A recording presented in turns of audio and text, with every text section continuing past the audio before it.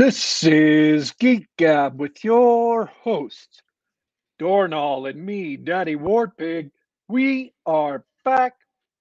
Geek Gab for Saturday, March 25th, 2023. Dornall, how was your week? Hey man, it's good. It's good. Good to be back. Tons of stuff going on here in my space, not the ancient website of indie music promoters, but my personal space. Things at the homestead are going interesting. I thought I might fill you in on that. Uh, I've got uh, I've got a sinking house.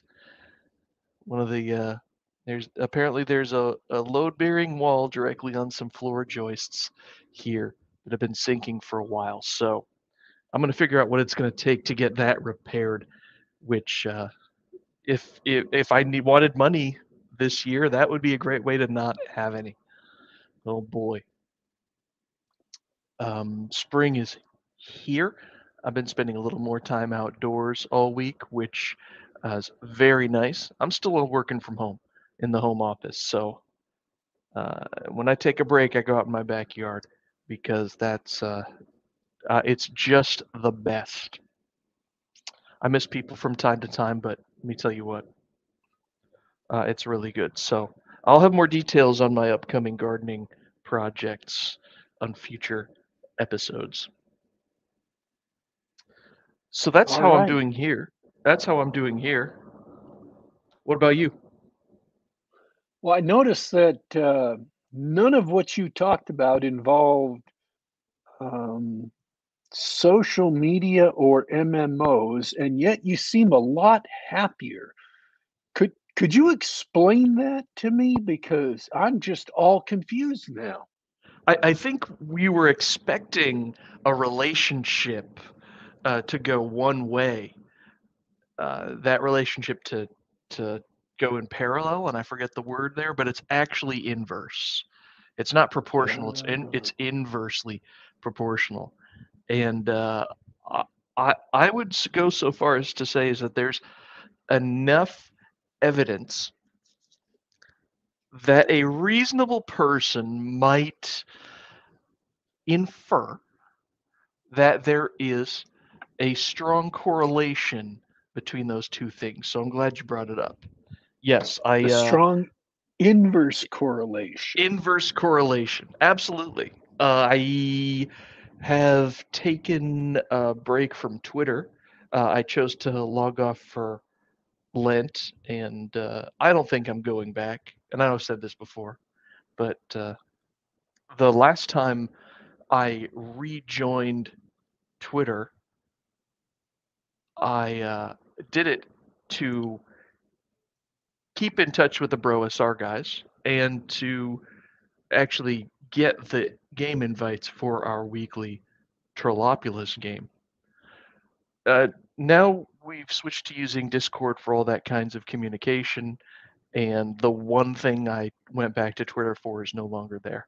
And don't get me wrong, I've heard through those channels that if you enjoy using Twitter for what it's for, which is arguing with people um, and talking about D&D, it's still doing that, but it certainly wasn't making my life any better. And as far as video games go, I will admit to having a bit of a Slay the Spire problem. It's a great way to sort of unwind and kill an hour, but I keep away from any other online gaming, so most other types of video games from now on. And I would say that inverse relationship is pretty strong. All right. Well, folks, you heard it here. Contrary to what the always honest tech companies say, the tech companies who love you, um, more social media does not make you happier. Who knew? Who knew? Um, Speaking of big tech companies, I'm dealing with the obsolescence of my software here at the Geek Gab Central, where I do all my away from work computing. And I've got an old machine. I'm still running Windows 7 on this thing, and I'm starting to run into software that I'd like to use being unavailable.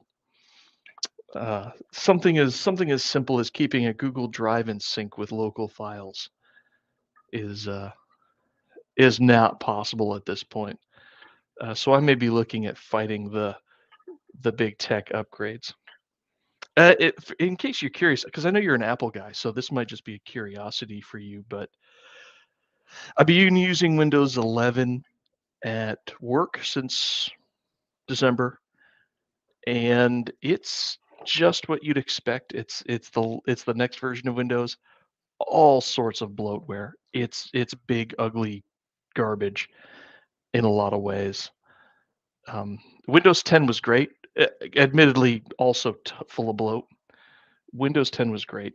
I'm not impressed with Windows 11 yet, although it's kind of a marginal increment, an incremental update of Windows 10, in my opinion. So I'm not excited by it, but I think everybody's using their phones and tablets for so much of everything these days. Your desktop operating system seems a lot less important these days than it used to be. Well, and I'm going to say this in Microsoft's defense. Um, just let that sink in for a second. I'm enjoying it.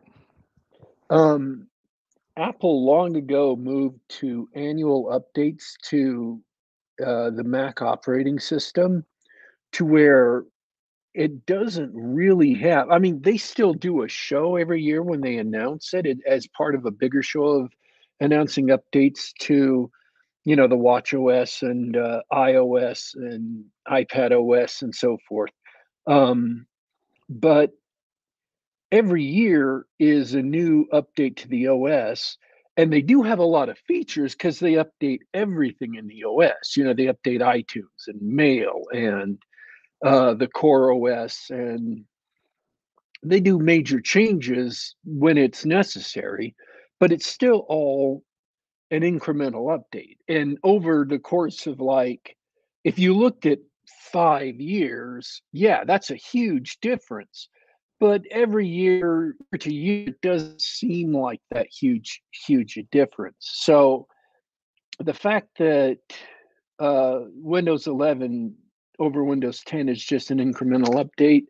Um, being an Apple fan, I can't really say anything because that's the way Apple's doing it too. So, Yeah, and Microsoft would very much like to copy Apple at this point.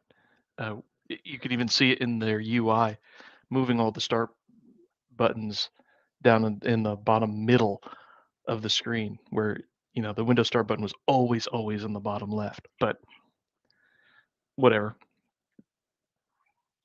It feels like some weird late stage cyberpunk dystopia. Oh yeah, it is. uh, the reason why bottom left is great is because if you throw your mouse really, really hard in that direction, it'll just stop on top of the button. It's called Fitts Law, and it's one of the easier things about GUI design. I'm really hating the direction this conversation took because it's really academic. I'm sorry, folks.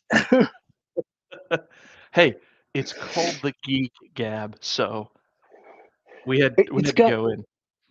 it's got infinite depth because it doesn't matter how hard you throw your cursor, as long as you throw it hard enough, always get there and stay there because your cursor just stops. So you could, no matter how hard you overthrow it, it just stops right there, and you can click down and pow, that menu will pop up. Whereas if it's in the middle of the bottom of the screen, then you have to worry about left and right, you know, zooming in on the target. And that means you have to kind of get finicky with it. Whereas if it's just in a corner, pow, you can just go right there without thinking about it, and it just saves you time. If that's the most important thing on the screen in the OS, which the start button is, it's your main menu where everything is put, then having it in the corner makes it easy for everybody to get to no matter what. And thankfully, that's an option. In Windows 11, you can switch back to traditional taskbar layout. And as everybody who's reconfigured Windows knows, if and this doesn't apply to normies because normies can't find the settings button for anything. But the first thing you do is when you get an update and you realize that they've sort of shifted everything back to their defaults, is that you have to go fix your taskbar options and your folder options and this and that. Or like Video Mirador says, Linux has the reputation of you just you get your UI and all your settings just the way you like them. You get that you create that really nice butt groove in the couch, and you just stay there for years. This is not a endorsement of Linux ever, but I installed Linux on my Mac in the early days of OS 10. I work with a lot of service authors, microservice engineers and cloud engineers. They would fully endorse Linux in a data center if you're running cloud services. They say run them on Linux, not Windows. That's the only endorsement of Linux I can give.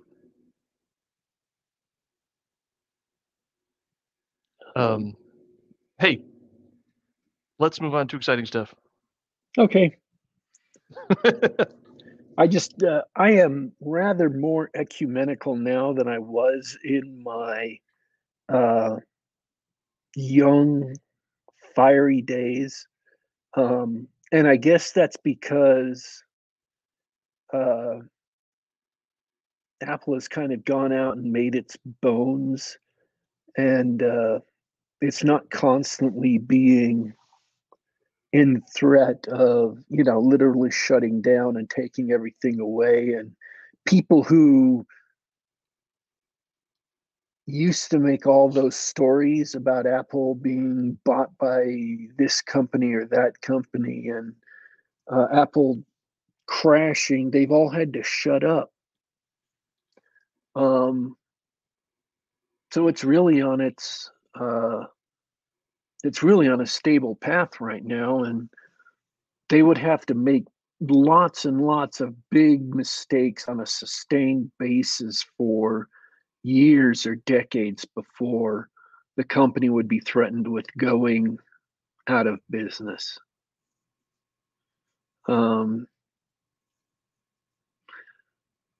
Worldwide,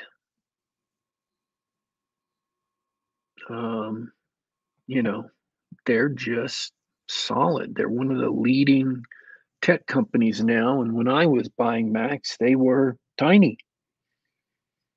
They were threatened with death and destruction all around the corner. So, yeah, I don't have to be fiery. I can just say, look, you want to use Windows? Use Windows. It's great. If that's what's best for you and your computing situation, please.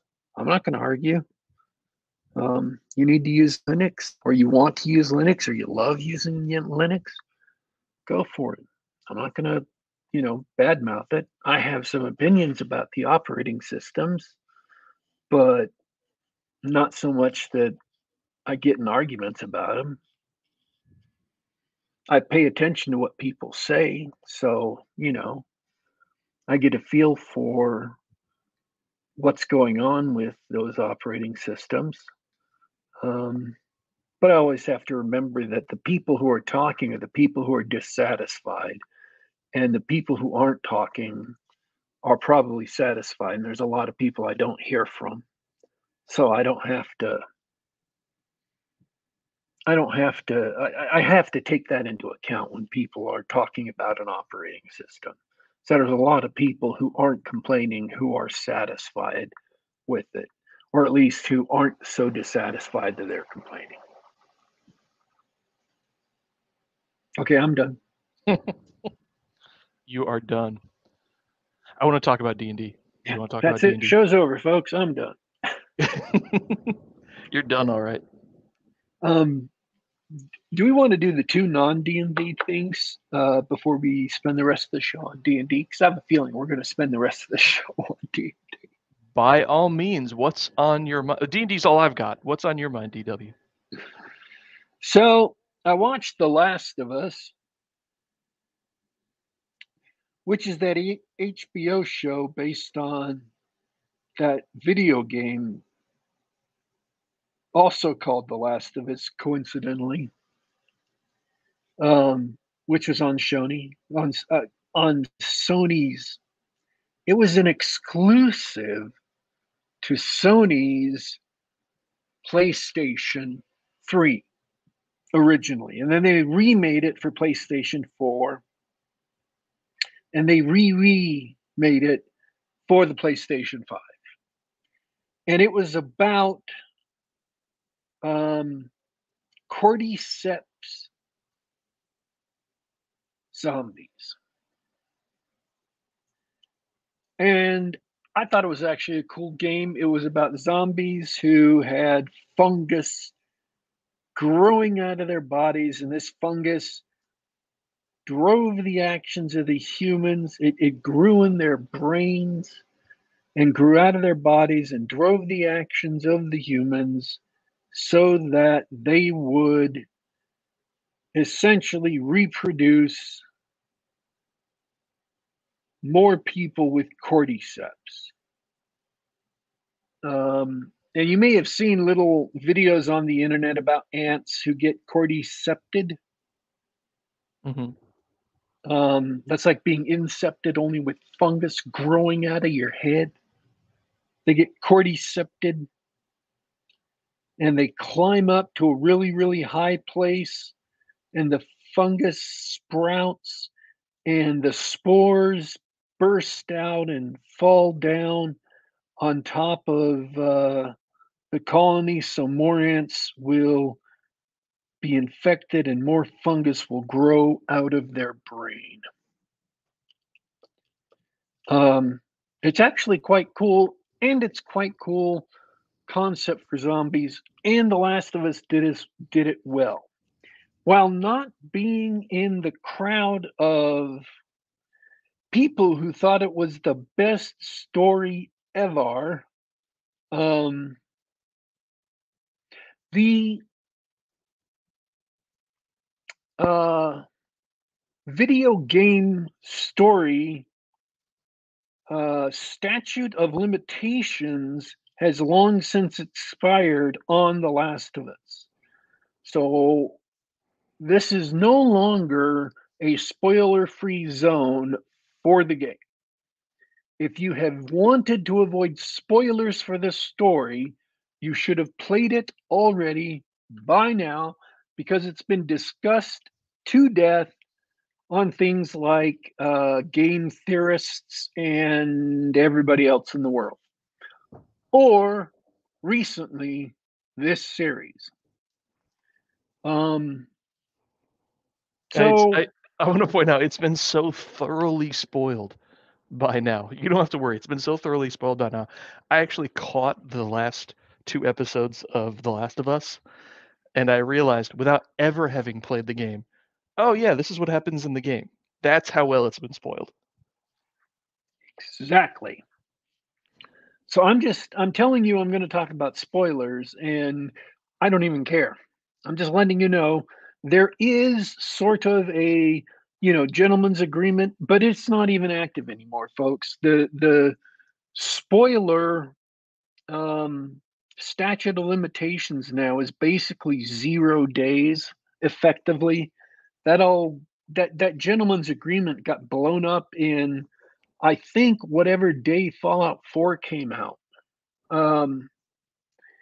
Because people popped up in my feed and told me everything about it just to spoil it for me, just for So spite. So I think that was the last day. And then other people also mentioned similar things that happened to them for TV shows or whatever. There was a concerted campaign to destroy what had been the spoiler statute of limitations that Penny Arcade had declared some years ago. Sorry, that's the world you live in. However, we try to give you a gentleman's announcement so you can avoid this later. But they declare it's the greatest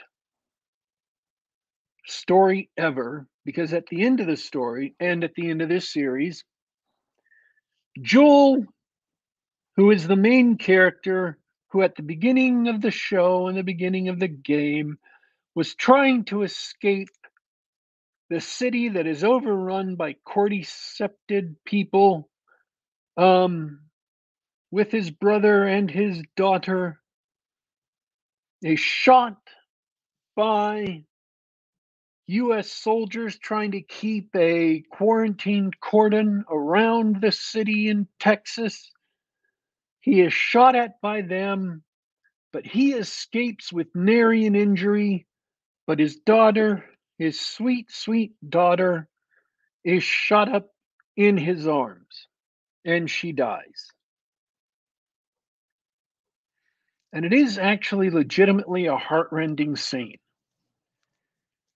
They give you enough time with the daughter, they give you enough time with Joel in this introductory scene to make it heartrending. It is effective, at least for me when I was playing the game.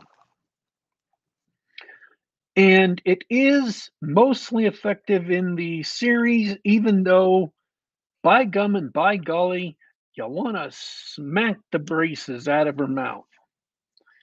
They don't know how to make, and I'm talking modern writers here, how to make an interesting 11, 14-year-old character, 11 to 14-year-old character, without making them a nag who is smarter than their dad and continually tells them how to live their life. Dad, I made pancakes. Sit down and eat before you go to work, you dummy. It's obnoxious. it's tiresome. So, even despite that, when she dies in her father's arms, it is genuinely heartrending and genuinely tragic. But then the Ellie, who is the other main character, Joel and Ellie and Joel. Again, if you've ever heard anything about The Last of Us, you know those are the two main characters, and they go on this long trip cross country because she's immune to the cordyceps fungus, and they're taking her supposedly to a lab run by a rebel group called the Fireflies, where they're going to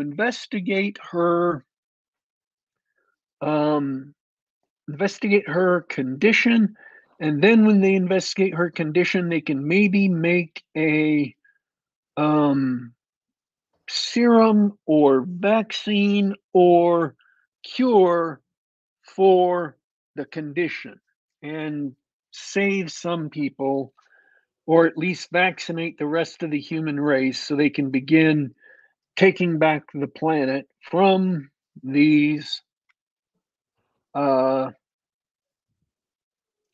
Fungus. from these zombies. But you come to find out in the finale, the final episode, that in order to get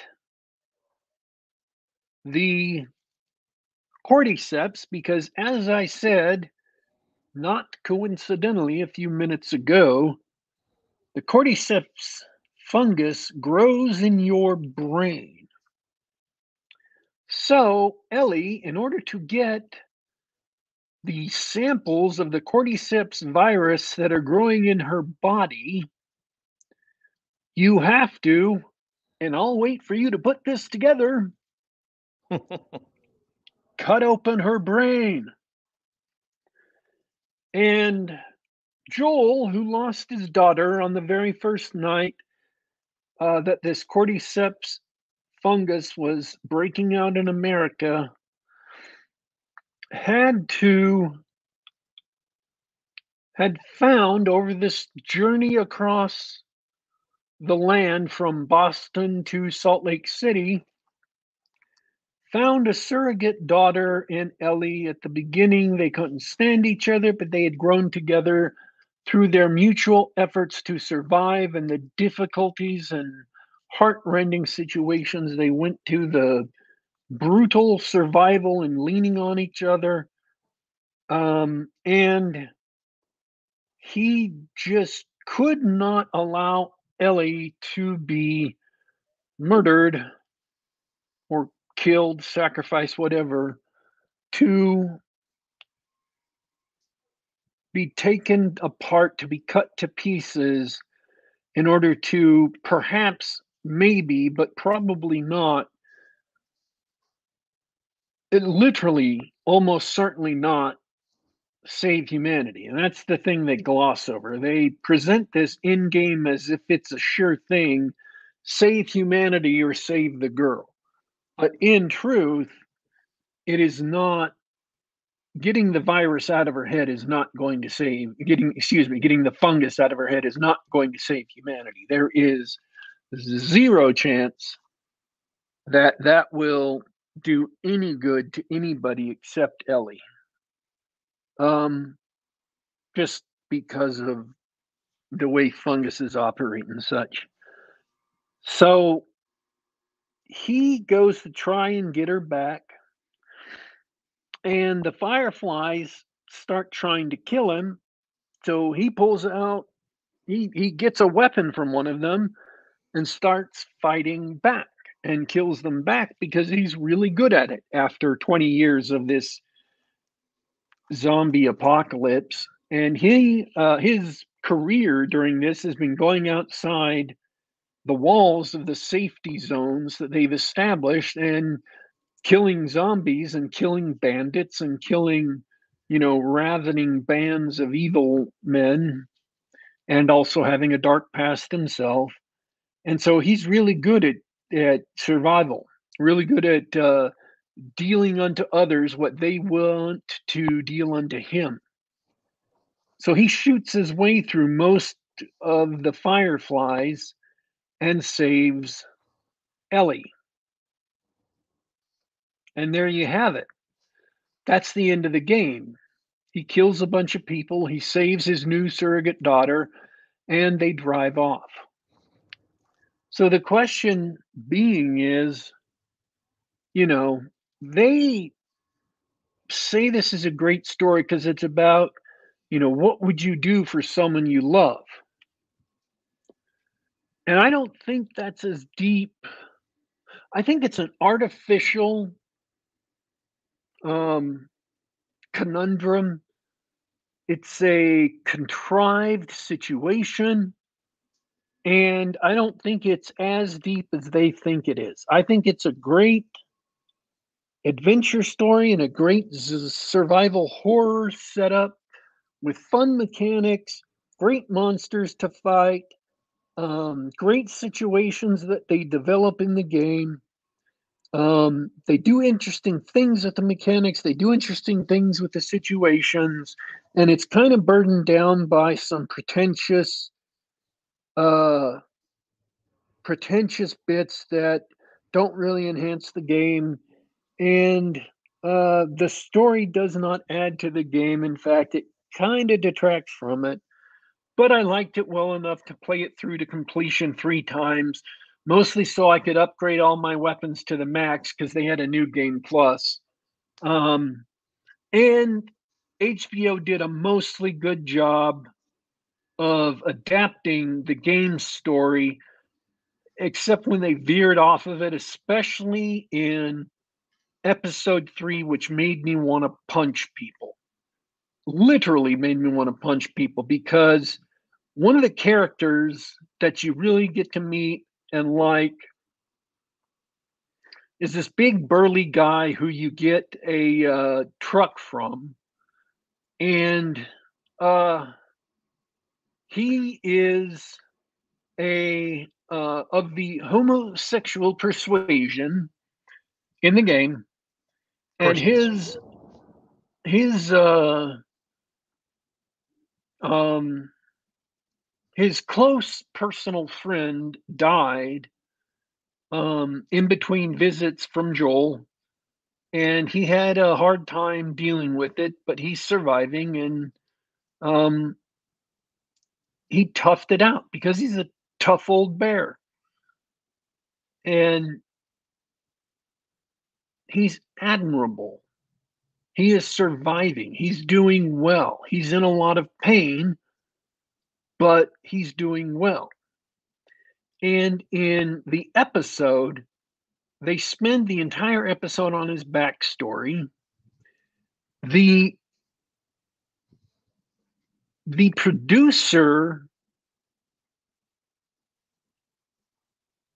not only chose to the producer chose to make it a pan to assisted suicide, Oh where dear.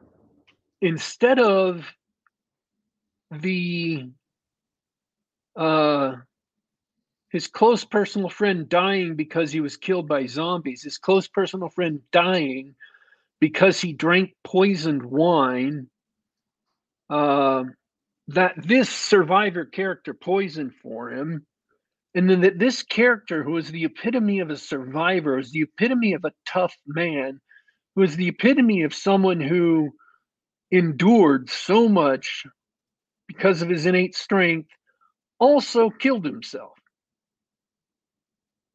So they Mm. completely violated what this character was about in the game.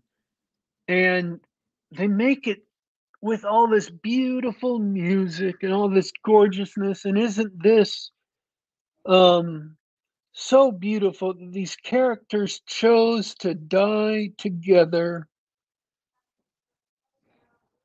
And it was just such a betrayal of the character, such a betrayal. You know, they're talking about how awesome and wonderful the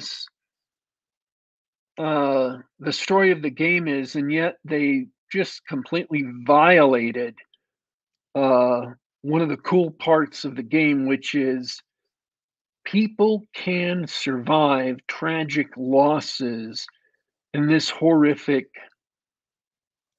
zombie apocalypse world.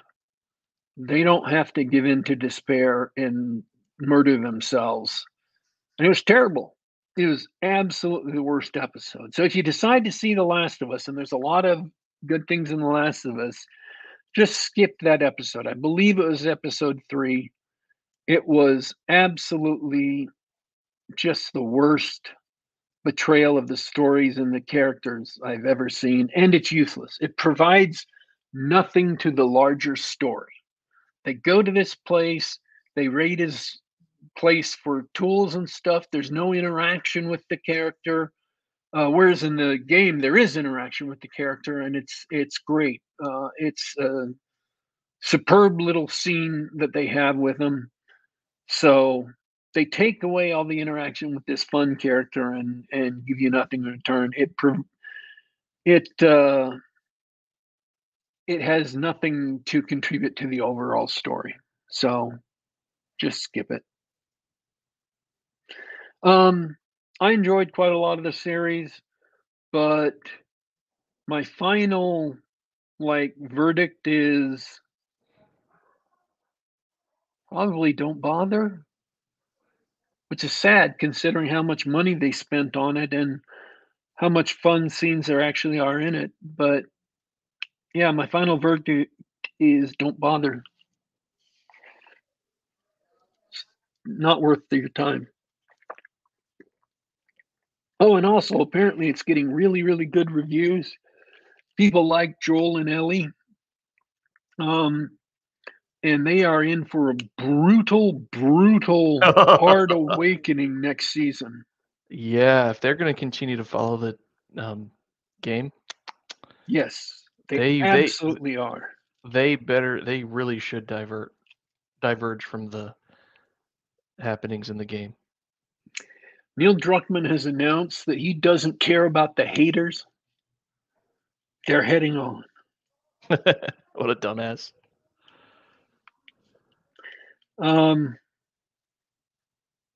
So yeah, that's The Last of Us. Terrible. Everything except the scenes with Joel that I saw. I only saw, I think, the 2 episodes and bits of another 1 or 2. Anything that didn't involve Joel was stupid and painful. It was the worst thing I'd ever seen. Don't let shitlibs write or showrun anything, and don't watch anything written by them. It's that easy. I'm not even pull punches and going not political. Troy Baker. The last the gunning at the end, the big battle with the at the hospital with Joel killing everyone was done in a montage, and it was really cool. I enjoyed it.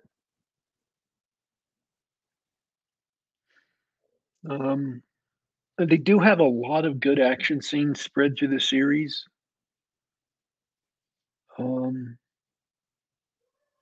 The character Marlene, who is the head of the Fireflies, they actually cast the lady who played Marlene in the game.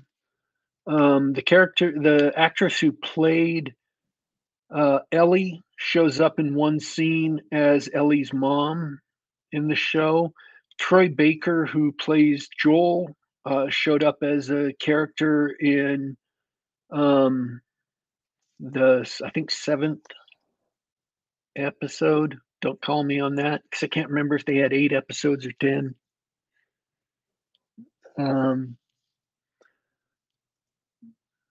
So yeah, they really did. They did weird things to try and say, "Look, we're close to the game." Oh, and the show does tell you a lot about the background of the game that is sort of hinted at in the game, but you don't get directly. You don't get directly told in the game, but you do get told in the series. So I'm gonna spoil those for you. The fungus starts in India, and it's a fungus in wheat production that gets in food worldwide, and so people. And they hinted at this in the game, saying they think it might be linked to foodstuffs. It is. It's linked to wheat that gets into some foodstuffs, and that's how they ingest the fungus, and it gets into their system and infects them. Uh, Although why America would be eating India wheat when they got American wheat is kind of confusing to me. And Ellie's mom is pregnant with Ellie, and she gets bit by a cordycepted person when the fireflies come running in, and and she gives birth to Ellie shortly thereafter. The fireflies come in and save Ellie. They do not know that Ellie's has a minute fungal load in her system, and so they have to, you know, deal with the mom in the only way possible. And they raise the daughter. So the daughter grows up with cordyceps in her system, but not enough to make her go full on zombie, but it's enough to protect her against the cordyceps, so that's why she's immune. And you actually get that in a couple of documents. You have one of those, what do they call them? Collection quests in the game to gather documents, and the documents refer to Ellie as having the fungus in her system. One of the documents in the original hospital that you go to that's completely abandoned already says that. So there's another document some other place. So yeah, couple of mysteries that's 3 mysteries in the game cleared up for you that they put in the series, and actually make a scene out of that, out of Ellie's secret origin, why she was immune to the cordyceps. I like the game, okay? All right. But don't watch the If I had a show. PlayStation, I'd buy it again and play it through some more. Meanwhile, what was the other thing you wanted to talk about? Daisy Jones and the Six. I wanted to talk about how they redeemed the characters. They redeemed the characters but killed the plot in the last episode. I was so disappointed. They went modern feminist on the ending of the story. I was just wanted to puke. They have 2 main relationships, romantic relationships, and both of them were ended by the girls because you have to have strong female women finding themselves.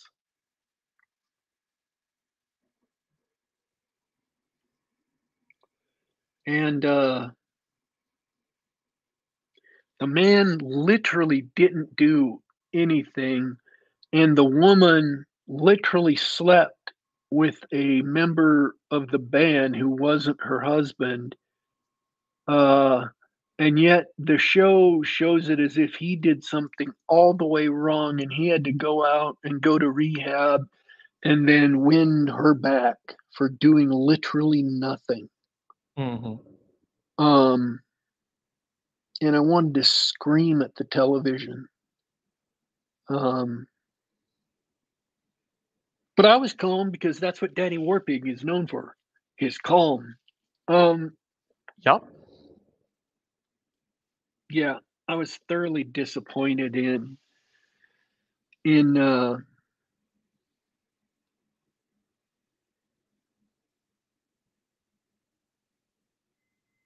thoroughly disappointed in how they portrayed that relationship going on the shoals. It's like he did nothing and she left him, and we're supposed to believe he was the bad guy who needs to win her back. And I wanted to scream. She literally went out and slept with a bandmate. He literally did nothing after months of high tension temptation on tour. He did nothing with anyone. None of the groupies, nothing with this woman he was falling in love with. And he could have.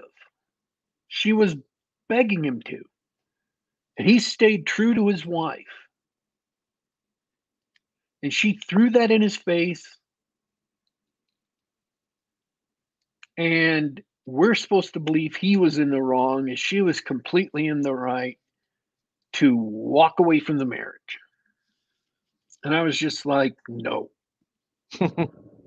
no. I have watched 10 episodes of this. I thought for sure that how they were going to end it was because he did something, right? Sure. Was because they got involved. And that would justify her leaving the marriage and him having to maybe try to get her back or whatever. But yeah, I was just disgusted.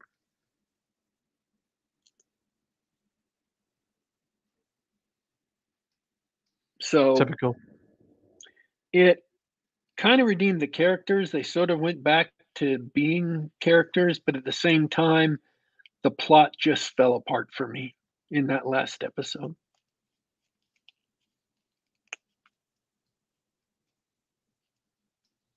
Well, that's too bad. Can't It say as I'm was surprised. it was great though. It was so great for so long. Oh well. Kind of like the band itself, Daisy Jones and the Six. They were so great for so long, and then they just blew up.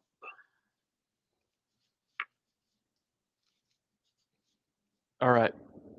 I'm ready. You ready? Sure. We had. I want to do mass combat real quick first. Go for it. We introduced a little more mass combat in last week's game when we played D&D. And I want to talk about this because it actually relates to the main topic of the show. We had a setup with two giant armies, like 400 Irish on one side and 200 Kenku on the other. And this sort of grew out of the games and the beefs and the action from previous sessions, where we were running around these mountains trying to locate the Kenku lair so that we could stop them from harassing and robbing all the people who live there. And I know we're a little short on time, but I just wanted to say we all sat down, and the game master, also known as Macho Mandalf, set out this scenario for us. And we had all the armies lined up, and we played, instead of a traditional dungeon delve, we played mass battles in the mountains, pitting these forces against each other. And you might think, well, anyway, we've got 400 guys on one side, 200 guys on the other side, and then there was another battle after that. But you might think that doesn't sound like D&D. But let me tell you, when we got down to it, we didn't even play with miniatures on a map. We played fully theater of the mind in our heads, and the party members in the game, the people who are playing the game, the players got to direct all the troops where they would stand and where they would go, and our overall strategy. And we also got to contribute. Most of the player characters are fighters of some flavor. And so most of us were actually there in the front lines, assisting and trading blows with all the monsters. And I call it out not just because it was fun, but because it really was D&D. Let me explain.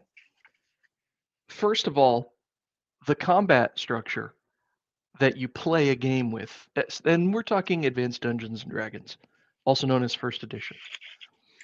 It scales up absolutely perfectly from a group of 5 guys, 5 to 10 guys on each side, to 400 guys on one side. With a really simple scaling, you just use a ratio of 20 to 1.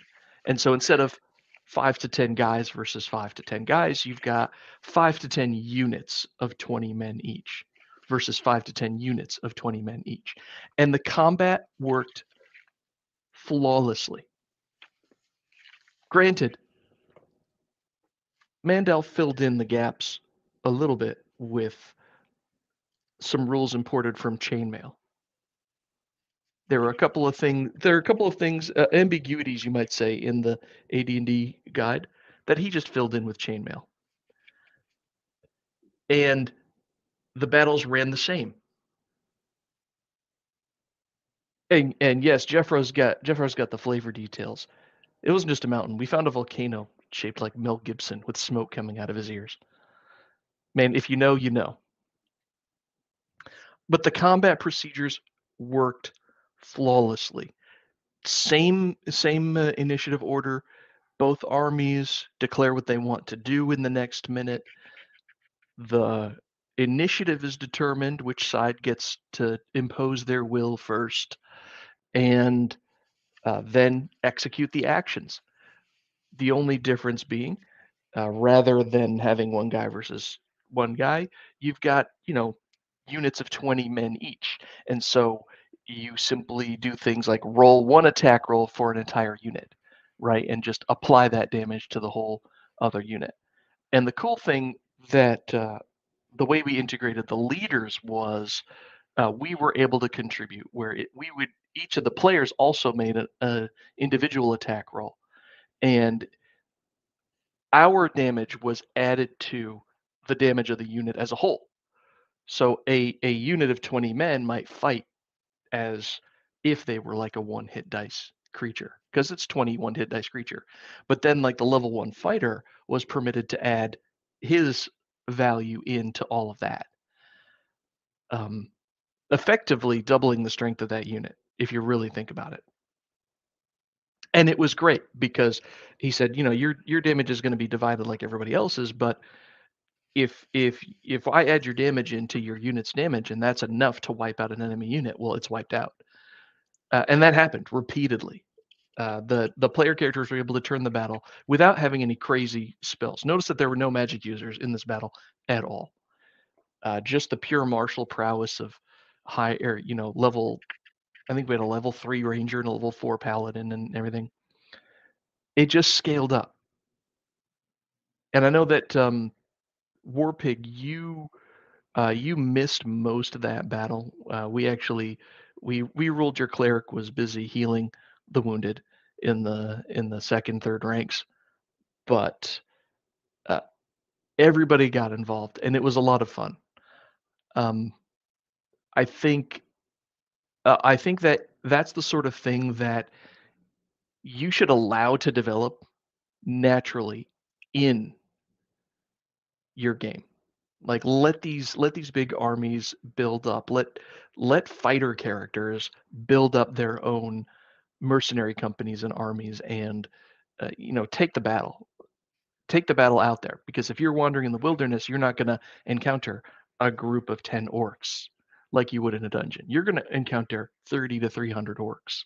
What does that mean? That's what it means. It means you better come prepared. Anyway, I want to call that out for two things. So I put a link to the Dungeon Master's session report in the show notes on YouTube. So go check that out if you're curious about the rules and procedures he used. If you want to use that in your game, do it. And the other thing is that it is exactly the sort of thing Jeffro's talking about.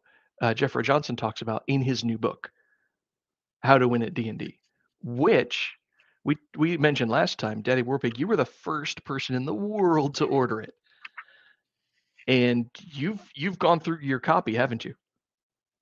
I have read it. And what's ironic about this is Jeffro hasn't even gotten his copy. I got my copy like 3 days later after I ordered it. And I don't know if that was just Pylon Press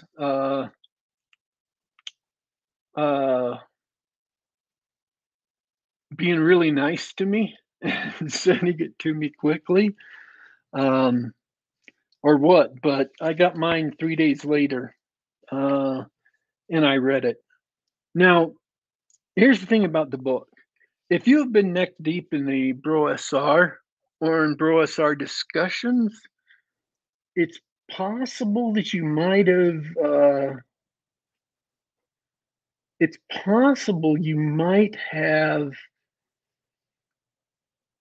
come across all these concepts, but you will not have come across them organized, well explained, with all of these examples set out this way, and with the cool illustrations in the book. They are just not going to be there. And if you haven't been absolutely lockstep keeping up with the Bro SR, then a lot of, if not all of this material is going to be brand new. So yes, I would absolutely recommend How to Win at D&D. It explains where all these rules come from, how they all exist. So it begins with the history of D&D all the way back as far as, Bronstein, and even a little bit back further than that. Dave Arneson's contributions to it, and David Wesley, where role-playing games themselves come from.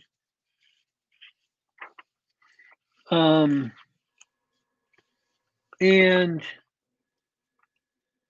how one-to-one time, and I love this, how keeping constant time works. Now, we saw this week a video released by, and you're going to have to help me on the name here, Matt Colville. Matt Colville. Who is he? Matt Colville. That's a great. I love that you asked that question. He's a game master and YouTuber who specializes in game mastering advice, tips and tricks. He's published a number of books. He's actually the biggest name in DM advice and DM videos. Like this is the guy. Everybody I've talked to, outside of our group, who is interested in D&D at all, they watch his stuff. They refer to his stuff. So he's basically the most popular, probably the cream of the crop when it comes to that sort of thing. I think in terms of popularity or notability, Matt Mercer from Critical Role is more well known because of the popularity of Critical Role. But people who are looking on YouTube, they're like, hey, how do I deal with a problem player, or what's this rule, or something like that, or DM tips or whatever. Matt Colville's number one guy, which is really interesting. It's interesting that you didn't know, because old players and grognards like us don't necessarily encounter that sort of thing, or we don't necessarily need that sort of. Anyway, I've gone on too long. That's who Matt Colville is. Okay. He's the type of person who would pick up on this stuff independently, which is, I believe, what you were getting to. Well, I'm of the opinion he tripped over one-to-one time from Questing Beast and the other dude. Who was the other dude? I don't remember. I don't either. I'm sure Jeffro does. He can toss it up in the chat.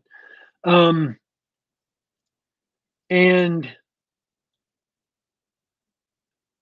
was ruminating on it, and he mentioned that Castle Amber, or Chateau d'Umberville, or whatever it was,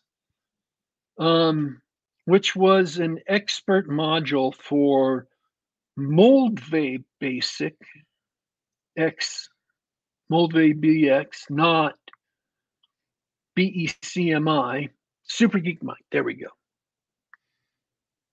who both stumbled across one-to-one time in a blog which was not mentioned,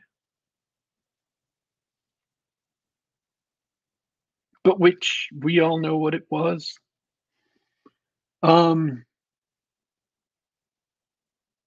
So there is a clear chain of incidences. Some group made discussing one-to-one time popular. An unknown group of unknown members in an unknown time caused a massive controversy with one-to-one time and was universally denounced that one-to-one time was ever a thing, that nobody ever used it back then, not even Gygax himself. And despite all the quotes in the DMG, one-to-one time was never a thing.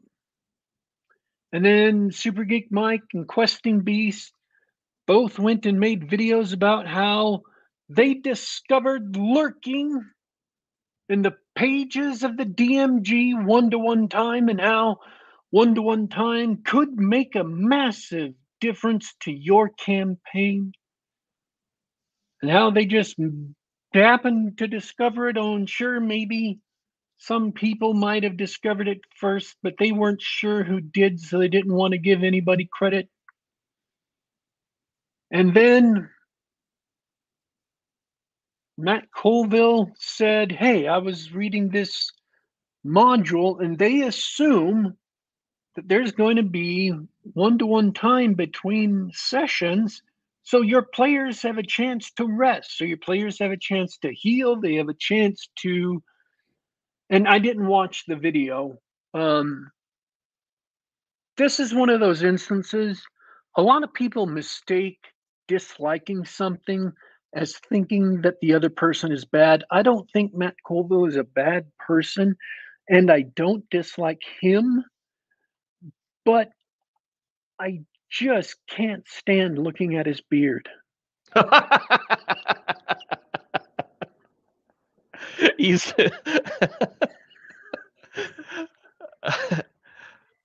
I think I understand what you're saying. I'm sure he's a nice guy, and I'm sure he, whatever. I don't dislike him. I don't hate him, but his beard just crawls up inside my spine, and it just, I, I don't like it. I can't watch it. I can't watch him on a video. I'm sorry. I'm not. I understand. So he didn't claim to have, discovered one-to-one time. He's just saying, yes, I have found evidence in this module that they expect you to have 1 day of downtime per 1 day in the module. And, that's great because it really does give your characters time to recuperate and recover from all the rough adventuring going on. So,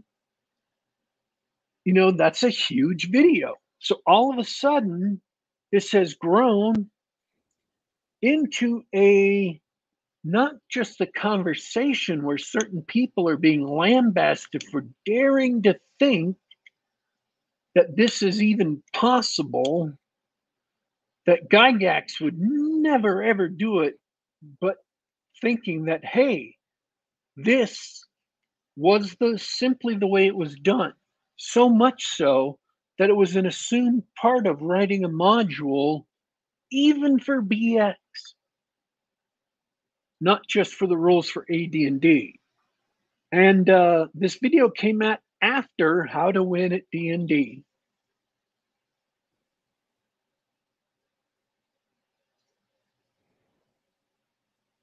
It's like an unknown group, a shadowy cabal of ne'er-do-wells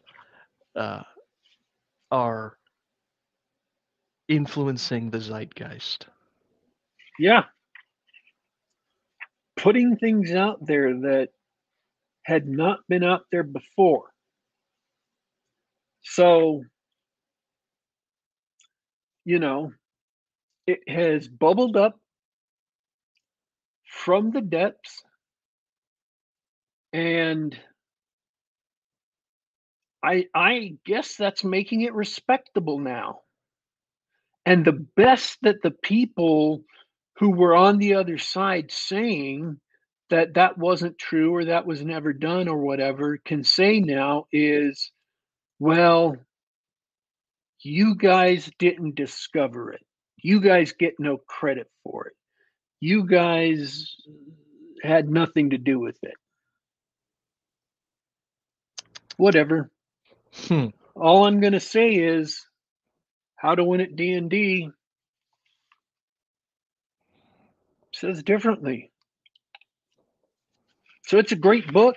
It points at even more principles of making a great role playing game besides one-to-one time during downtime. I mean, there's still more battles to come. Like people who keep on saying that D&D is a high fantasy game.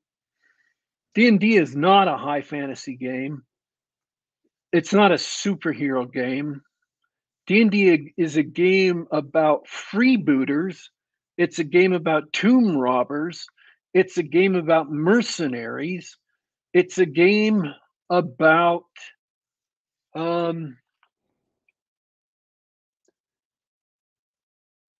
freelancers for hire. It's a game about Fafford and the Grey Mouser. It's a game about Conan. It's a game about they spend their time when they're not out getting gold from tombs, carousing. That's literally the rules in AD&D. Your upkeep goes to keeping up your weapons, and the rest of the money goes to carousing. Exceptions made for the monk and the paladin, and even the clerics, or more like Friar Tuck, who himself enjoyed more than a little of the tankards of beer. Okay? People who say that AD&D is about abstemious heroes who sit around contemplating the goodness of the universe, like, I don't know, Joan of Arc. AD&D is not Joan of Arc, okay? You are not playing Joan of Arc unless you're a paladin. AD&D is about Conan. Seriously, that's the best I can come up with. Absolutely. Absolutely. In fact, we've had some discussions lately on the harlots table in AD&D. The urban encounters table are meant to simulate Lankmar from Fafford and the Grey Mouser stories. The fighting man was made as a reflection of John Carter of Mars and Conan. The the cleric is a Van Helsing demon hunter, vampire hunter type, right? We know where these influences came from, even as those influences fade further and further into memory, right? It's not necessarily a superhero party. It's not supposed to be. Every game isn't supposed to be a Tolkien pastiche. I mean, that's so dour and serious. Don't get me wrong, I love Tolkien and I loved the Tolkien movies. I said it.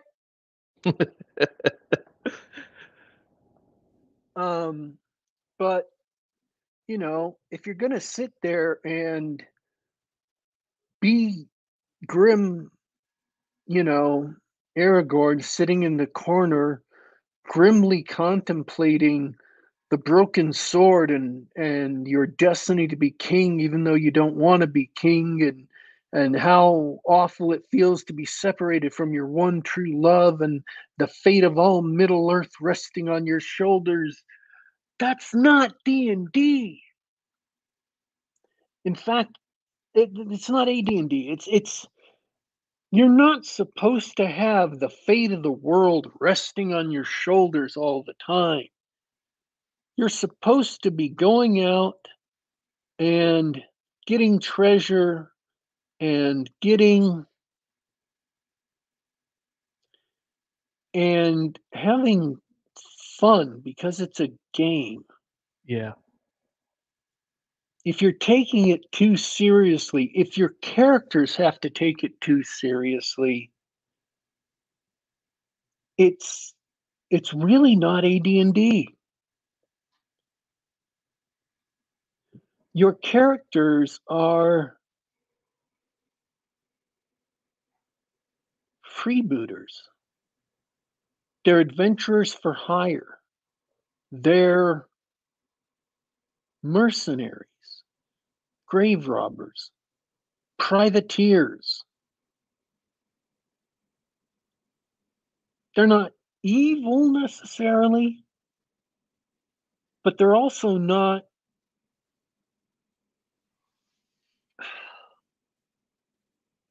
they're not, you know,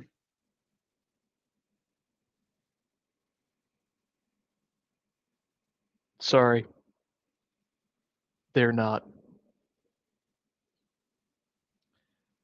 Um, so I mean, and that's the heart of it.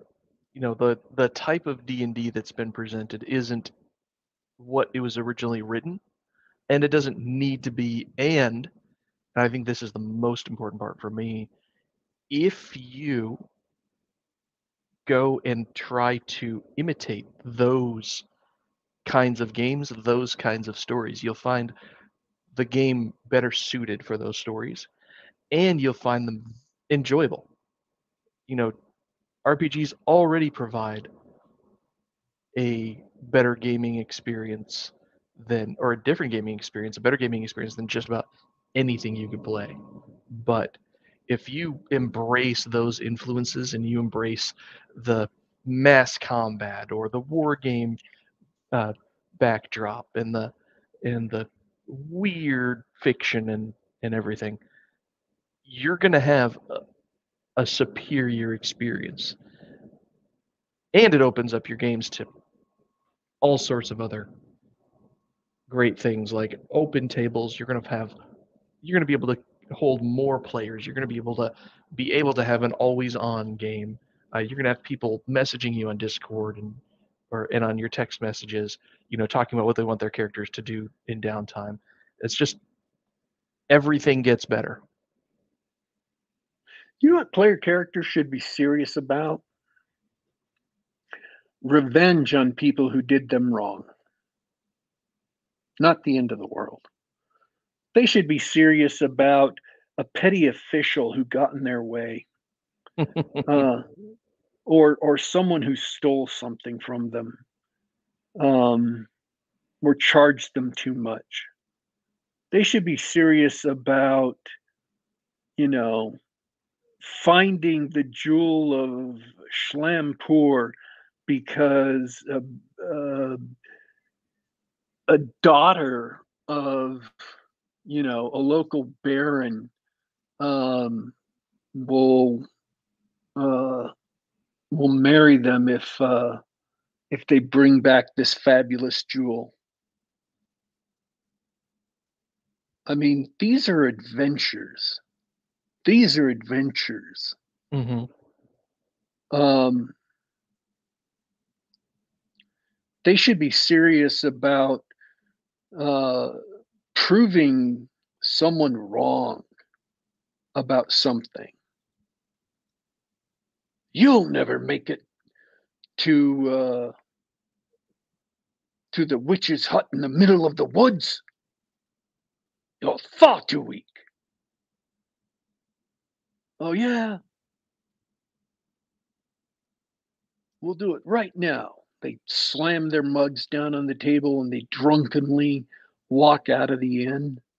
I mean, obviously, these are things the players have to decide for themselves. Yeah. But without game masters interfering and giving them goals, yeah, players can and do get angry at things, get angry at people, and want to go prove them wrong or um, destroy their lives or frame officials for something or whatever. That's when players have fun. Is when they can go out and embarrass someone who's ticked them off royally. Um, or when they found out that they sold a gem to a merchant that was actually way more expensive than they thought it was, and the merchant just lied and rooked them out of a bunch of money. Yeah, players get mad at that sort of thing, and they're willing to go to great lengths to get even.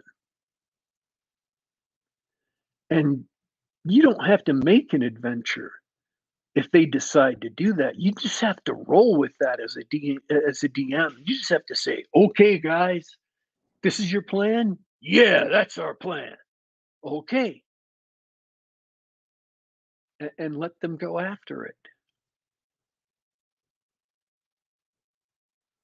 You don't have to channel them. You don't have to lead them on. You just have to let them decide to do it. Um, and that's what players should be serious about is things they want to do, not what the DM wants them to do.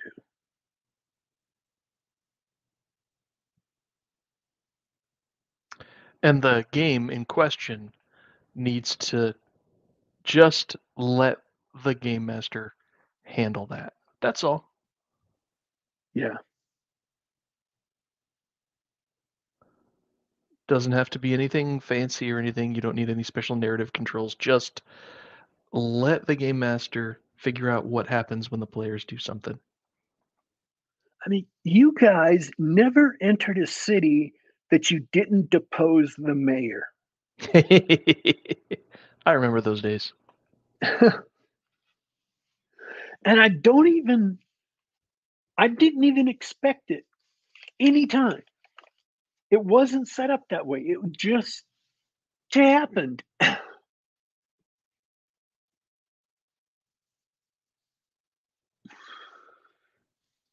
So Well, yeah, that and this comes from experience, right? We're not just blowing smoke at anything. We're not just saying, oh, this book is good because of that or whatever. We're not just saying this to say this. Like these are legitimately good things about a well-made game that we have experienced firsthand. It's everything that we've been talking about and everything that uh, you see in the book, How to Win at D&D. We've done it. This is not a theory book. This is an after action report. This is what playing these types of games is like. This is how you recreate those cool stories. This is how you let your players free and have as much fun as they can. And and like you said, you completely recommend the book. I love it. yep. It's about time to wrap up. GW, anything else you want to add about the book or anything? Um, I'm assuming we're going to put a link to the page where they can buy it. That's right. There's a link in the show notes. Go check it out. Okay. Yep. I'm done. All right, me too. Hey, it's been great talking to everybody. We had everybody in the chat. Check out the live chat afterwards. We had Jeffro himself and a bunch of other great people in the chat. Big shout out to him. Big shout out to Neil from Pilum Press, publishing the book. And big shout out to Macho Mandalf for running that great session last week. That another demonstration of those concepts. Really good stuff. And I hope everybody listening later enjoyed it. Most of all, Daddy Warpig, thanks for being an awesome host. It's always good to hang out and talk about gaming with you. This is when I talk, isn't it? That's it. All right, folks. Thanks for tuning in live and participating in the live chat. Thanks for everyone who will listen later. This has been Geek Gab for Saturday, March 25th, 2023. You can catch us here on youtube.com/geekgab. Once again, that is youtube.com/geekgab. Just about every week at the same time, 2 p.m. Eastern, 11 a.m. Pacific. And we've got some great guests that are coming around to high probabilities of being on the show. We will let you know when that firms up. And we are here. I already did that one, didn't I? Dang it. Sure. All right, folks, we are signing out for today. Oh, yeah, we're available on the SoundCloud.com, on the Apple iTunes Store, and on the Google Play Store. Check us out on the device of your choice or on the web, or download us to your computer, because that's how awesome we are. We are signing out for today, but don't you worry, don't you fret. We will be back.